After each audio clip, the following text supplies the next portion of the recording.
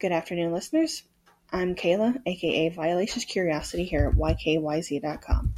Today is February 19th, 2020, and it marks the 78th anniversary of what was essentially the beginning of Japanese internment in the United States, when President Franklin Delano Roosevelt in 1942 gave the Secretary of War the authority to evacuate people to designated military areas. And over the next 4 years, over 100,000 people, the estimates up to about 120,000 people of Japanese origin, most of whom were U.S. citizens, were forcibly removed from their homes and put in concentration camps across the country during World War II. Many of them were in California.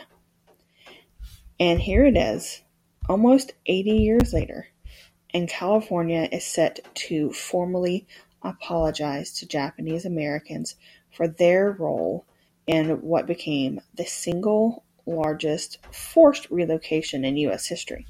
But let's call it what it is. During a time when we were trying to free people from concentration camps, Americans put people in concentration camps of their own.